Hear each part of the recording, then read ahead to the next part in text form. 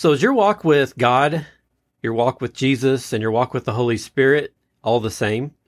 Do you view them as three individual persons that you have a communication relationship with? Or do you look at the Holy Spirit differently than you look at God and Jesus? Well, this week on Connecting the Gap, we're going to continue our study on relationship with the Holy Spirit that we started last week, and we're going to be doing that right after this.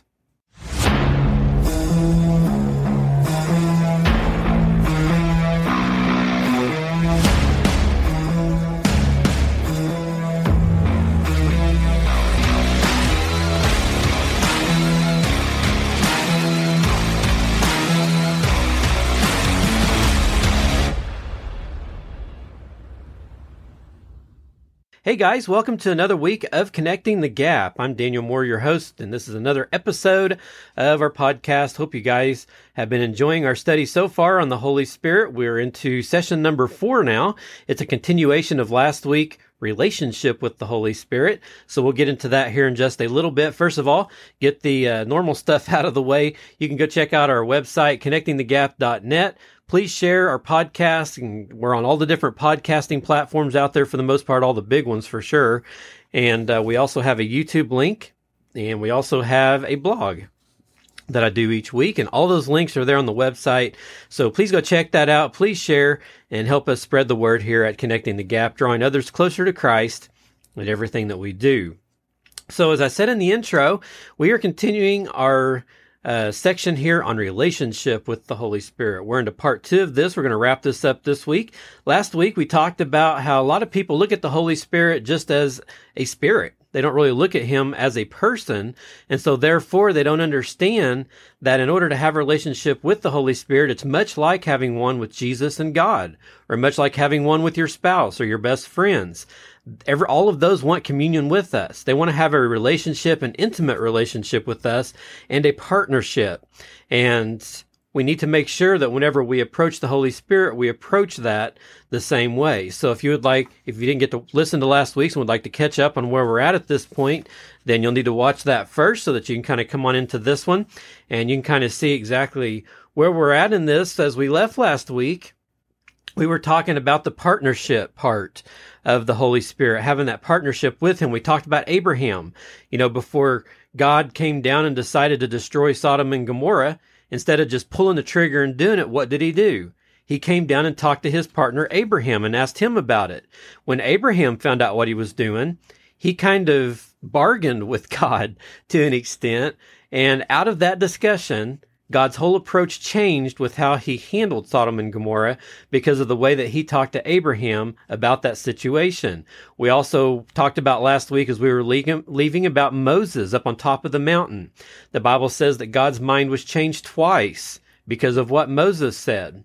What we have to understand is that what God had with Abraham and what God had with Moses, we still have that today with the Holy Spirit. We still have that type of relationship, and we know that prayer changes things. God moves through prayer. And so if we have that relationship with the Holy Spirit, that one-on-one, person-to-person relationship, we can move mountains in a mighty way if we come to our relationship with the Holy Spirit from that angle. So as we're picking up here, we were talking last week about how when Jesus went away, he told the disciples that it was better for them that he left, because Jesus up to that point had been supplying all their needs. And he was, as I stated last week, paying all their bills for about 3.5 years. They were kind of just hanging on to his coattail. And Jesus finally came to the point where he was leaving. He said, I've got to go. And the reason for that is because if I don't, the Holy Spirit can't come. And so when Jesus went away, the Holy Spirit came. So we're going to pick up at that point and carry on with this study of the Holy Spirit. You may ever hear people say, I wish I could have walked with Jesus and I would have asked him so many questions. But when I hear people say things like that, and I've probably been guilty of saying stuff like that as well, the reality of that is no, we probably wouldn't, because we ignore the Holy Spirit. So why would we ask Jesus those questions? That's something to really think about as we start off this discussion for this week. If you felt like Jesus was walking here next to you, do you think you would have a lot of questions to ask him? Well, in essence, he is still here. The Holy Spirit walks with us every day, and we don't even have communication like that with him. What Jesus said is he's going to be just like me. When Jesus left, he said the Holy Spirit's going to be me here on this earth, the exact same situation. So why is it better that Jesus go away? Well, if you had to ask God a question, you would have to went to Tel Aviv and found Jesus. Then you would have had to wait in line, as he would be the guy that has everyone around him, as the Bible states in many stories about Jesus. He's always surrounded by people. And if you waited your turn, even if you only spent 60 seconds with everyone that he talked to, you could be waiting for a very long time to get your opportunity to come up and talk to Jesus. He had to eat and he had to sleep. So when you finally get to him, you better have your question ready to go, as he only has so much time to spend with you. Well, the Holy Spirit, on the other hand, can have 3 million conversations going on with 3 million different people, all in different languages, on different continents, going on all at the same time. See, Jesus did his ministry through the Holy Spirit as well. He was truly part man when he was here on earth. That's why he said it's better if I go away. He also said that there were things that you can't handle, but when the Holy Spirit comes, you can handle it. So it's actually possible that to get to know him better would be if he went away than if he was actually here physically. The story of Peter, he walked with Jesus physically for 3.5 years on this earth, yet Paul only knew Jesus through the Spirit. Yet Peter speaks in 1 Peter that Paul knows Jesus so well, his letters are literally blowing me away. Paul came to know Jesus better yet. Paul never walked with Jesus physically. He only came to know him so well through the Spirit, where Peter was going back to his physical time that he actually had with Jesus. So do you see the advantage that God has given us? That is why it is so much better that Jesus went away. Think of this term, close mutual association. What is that? When I say Ringo Starr, for all of you older people, what do you think of? He was a member of the Beatles. What about Curly, Moe, and Larry? I think about everybody's heard of them. They're the Three Stooges. There's a close mutual association. When I say Michelle, my wife, people that know her and me, they associate her with me. If someone totally ignores you, are you going to pursue that person, or are you going to try to hang around them? Maybe as a Christian, you might do that. But who do you like to flock around? The people that like to be associated with you. Who are we created in the image of? If we acknowledge him, he likes to be around us. The third word that we were talking about in this word koinonia is intimacy. The Apostle Paul says, may the intimate fellowship of the Holy Spirit be with you. Intimacy cannot be developed unless you have a relationship. You've got to have a relationship with someone if you're going to grow that intimacy between each other. But this goes way beyond fellowship. It goes to the thoughts, the secrets, and the desires of our hearts. Intimacy is the avenue to a deep friendship. He wants to be an intimate friend with us. The one who puts the stars in the universe with his finger, and he called them by name. He wants and he yearns to be a friend. In James chapter 4, verse 5, going back to the word, it says, the Spirit who dwells in you yearns or longs for intensely and consistently, jealously for you. Do you think my wife would share with me the intimate secrets of her heart if I was pursuing another woman? Do you think that he is going to share the intimate secrets of his heart if you are pursuing a relationship with the world? It's kind of the same exact situation. You've got to think about that when you're running off doing the things that you're not supposed to be doing. In James chapter 4, verse 4, it says, if you are seeking a relationship with the world, you are an adulterer. An adulterer is someone that seeks to have a relationship with someone violating a covenant relationship with someone else. You may say, well, how can he yearn for me? I'm such a miserable person. Nobody likes to be around me. Well, you are basing that on your performance, and you aren't allowing the Holy Spirit to change you. You can't change yourself. You have to let him do it. That is what's called yielding to the Spirit. If we can yield ourselves to the Holy Spirit the way that he wants us to, he can create that new creature in us and that new person in us, and we will change our lifestyle and go in the direction that he wants us to go on a daily basis. In Acts chapter 15, verse 28, It says it seemed good to the Holy Spirit and to us. These guys in the New Testament times, they knew him so well, so intimately, that they could represent what he wanted without him even speaking. It doesn't say he spoke. It says in the New Testament, they said that it seems good. I can walk into a room and the air can be turned down to 55, and I can say, we need to turn that up, Michelle. She will be way too cold because I know her very well. I can be in a full room of people, and Michelle can give me one look, and I can write 3 pages about what she just said just by looking at me. You can be in that room and see that same look, and you can't tell anything. Why is that? Because I know her so well. Well, these guys in the New Testament, they could represent the Holy Spirit so well without him speaking because they knew him so well. That's the relationship that the Holy Spirit wants with you. If we are going to be effective in life in reaching this community, we have to learn how to partner with the Holy Spirit. Now, in order to be intimate with somebody, how many of you realize that we need to be able to understand their personality? How many of you remember when Jesus speaks of the Holy Spirit in the Gospel of John? 19 times in John chapter 14, 15, and 16, he says he, him, and himself, referring to the Holy Spirit. However, the Greeks, if you go back to the original language, they have a unique pronoun that is gender neutral. We don't have that in the English language. In the English language, we have he, she, and it. He is a guy, she is a girl, it is an object or an animal. The Greeks have a pronoun that is gender neutral. It can refer to one guy or one girl. That's the pronoun that Jesus used all 19 times. Now, if you go back to the Old Testament, the Hebrew writers had the exact same pronoun. Every time the Holy Spirit is represented in the Old Testament, that is the pronoun that they used, a gender-neutral pronoun. However, the Greeks wrote according to form. The Hebrews wrote according to function. Many times, the Hebrews, when they assigned an adverb or a verb to that pronoun, it was feminine many times in the Old Testament. Now, I'm not saying that the Holy Spirit is a female. What I'm asking is this. Who existed first, God or human beings? God did, right?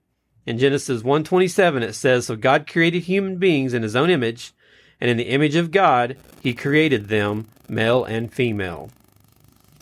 So in other words, females were created in the image of God as well as males. So what does that mean? There has to be attributes that we ascribed as being feminine that in God before we were even created. Because females couldn't be created in the image of God if there wasn't. So you have the Father, that's pretty obvious. You have the Son, that's pretty obvious also. Who's left? Who could carry what we ascribe to be feminine attributes? The Holy Spirit. And here's why I believe this to be true. In Ephesians chapter 4, it says, do not grieve the Holy Spirit of God. It's quite amazing. It does not say do not grieve Jesus. It says don't grieve the Holy Spirit. If you look at the word grieve in Greek, lipe, it means deep sorrow or deep distress.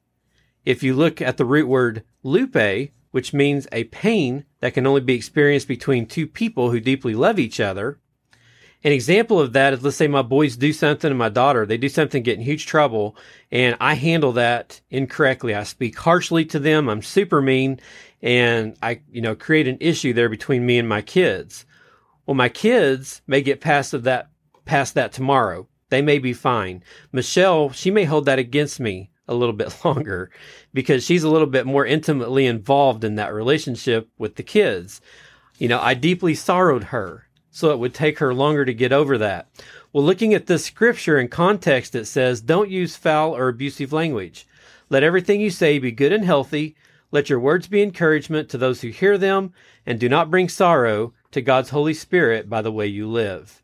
And then he goes on to talk about rage, anger, and harsh words. He is deeply grieved by the way we talk to one another harshly. Well, isn't that interesting? My sons, they got over it. My wife, because of her personality makeup and traits, she might be grieved for a couple of days. Let me give you another reason why I believe the Holy Spirit carries the attributes of what we ascribe to being feminine. You can talk bad about me. You can cuss me. I'll forgive you. You talk bad about my wife. you cuss my wife out, you're in huge trouble with me. Look at what Jesus said. In Matthew chapter 12, verse 31 and 32, it says, anyone who speaks a word against the Son of Man or Jesus is going to be forgiven of him. But whoever speaks against the Holy Spirit, it will not be forgiven him either this age nor the age to come. The Father and the Son are protective over him like a husband would be protective over his wife. They are saying, don't you dare speak against him. Why? Because he can be so easily grieved. In Hawaii, if a juvenile commits a crime, the first detective they want on the scene is a female, not a male. The reason for that is in studies, they have found juvenile criminals respond better to a female officer than to a male. Or putting it simpler, when you were a little kid and you got hurt, who did you run to? Mom or dad? Almost every time we would run to mom because she's the comforter of the family. The Holy Spirit is called the comforter by Jesus 4 times. Why is wisdom referred to as she 9 times in the book of Proverbs? He is called the Spirit of wisdom. This elevates the worth and value of women when you understand this. Only religion degrades a woman. Christianity builds a woman. She is created in the image of God and is a joint heir with him, just like us as males. The best person in the Bible that represents the Holy Spirit in the Bible is probably David. He was a mighty man on the battlefield and everyone feared him. But in his interpersonal relationships, he was always talking about crying. He said to Jonathan, his best friend, your love's better to me than any of my wives. What guy says that? I mean, he's very tender. He's sensitive in his relationships, but yet on the battlefield, he is a mighty warrior. You look at the Holy Spirit, he is called the Spirit of might because he manifests himself as a mighty rushing wind. But in his interpersonal relationship, he is tender like a woman. This is why many women connect up with him much easier than men do. If we are going to be effective in life, in reaching this community, we have to learn how to partner with the Holy Spirit. If Jesus waited for 30 years until he was filled with the Spirit before he started his life's work, how much more do we? Many people shy away from the Holy Spirit because of the way he was represented in the charismatic move. But can I say something? Nobody can detect weirdness better than a child, but yet kids jumped in the lap of Jesus, and nobody yielded more to the Holy Spirit than Jesus. I love this study because it really reaffirms in my spirit who Jesus Christ, who God, and who the Holy Spirit is, and what each of their jobs really are in our walk with them as Christians. Never, ever think that the Holy Spirit is not important. Don't think that we don't need to have a relationship with the Holy Spirit on a daily basis in our Christian walk with God. The Holy Spirit is a third person in the Trinity, not an it. We need to form that relationship with the Holy Spirit just like we do God and Jesus, just like we do other people around us. We need to have that intimate relationship, that compassion for others. Let the Spirit guide us in all that we do and understand that right now, that intercession that we have between us and God, that goes through the realms of the Spirit. He's the most important thing in our lives right now as we walk this earth. So I hope that through this study that you have been able to understand and come to realization why the Holy Spirit is so important, why the Holy Spirit needs to be in our lives like it does. And hopefully you will take steps to firm up that relationship and that foundation under you with the Holy Spirit as he walks with you on a daily basis, and understand that we need to communicate. We need to have that communication with the Holy Spirit, just like we do our friends and our family. He is part of our family in the family of God. Well, I hope you guys got something from these last couple of sessions. Next week, we're going to talk about 4 different types of tongues.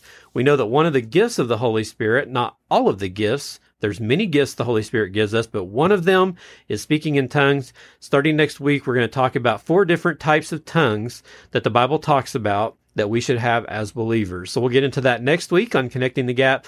Go to connectingthegap.net. Check out my website. All my resources are there. Please share and help me spread the word to others. Everyone needs to hear about God and Christ, and we have a tool here that we can do that with. And I thank you so much for joining and partnering with me in my ministry, Connecting the Gap. I'm out of here until next week. You guys have a great, blessed week, and I will talk to you next week on Connecting the Gap.